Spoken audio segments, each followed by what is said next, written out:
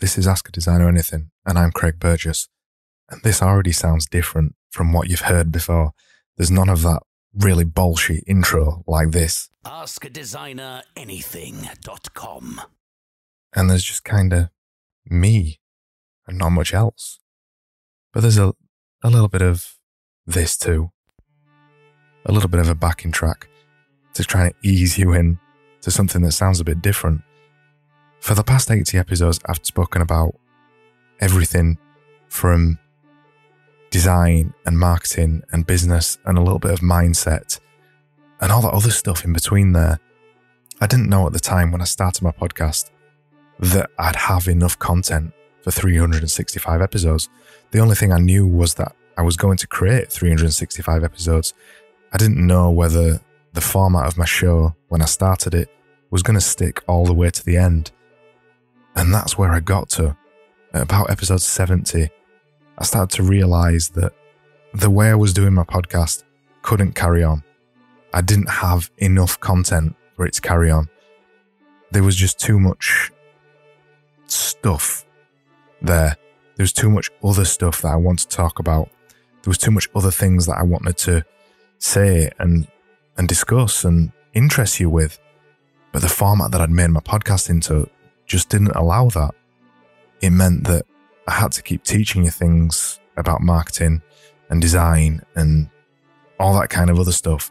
But the thing is, other people are out there already doing that, and they're better at it than I am. And they've been doing it for years.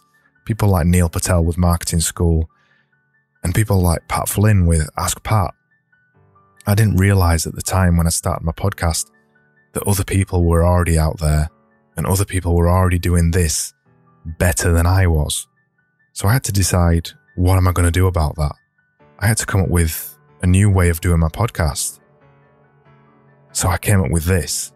I'm keeping the same name. It's still going to be called Ask a Designer Anything, but it's not going to be the same show as you've seen before. The reason why I started the podcast was to talk about design. It was to talk about design and creativity and art and all that kind of stuff in between those things.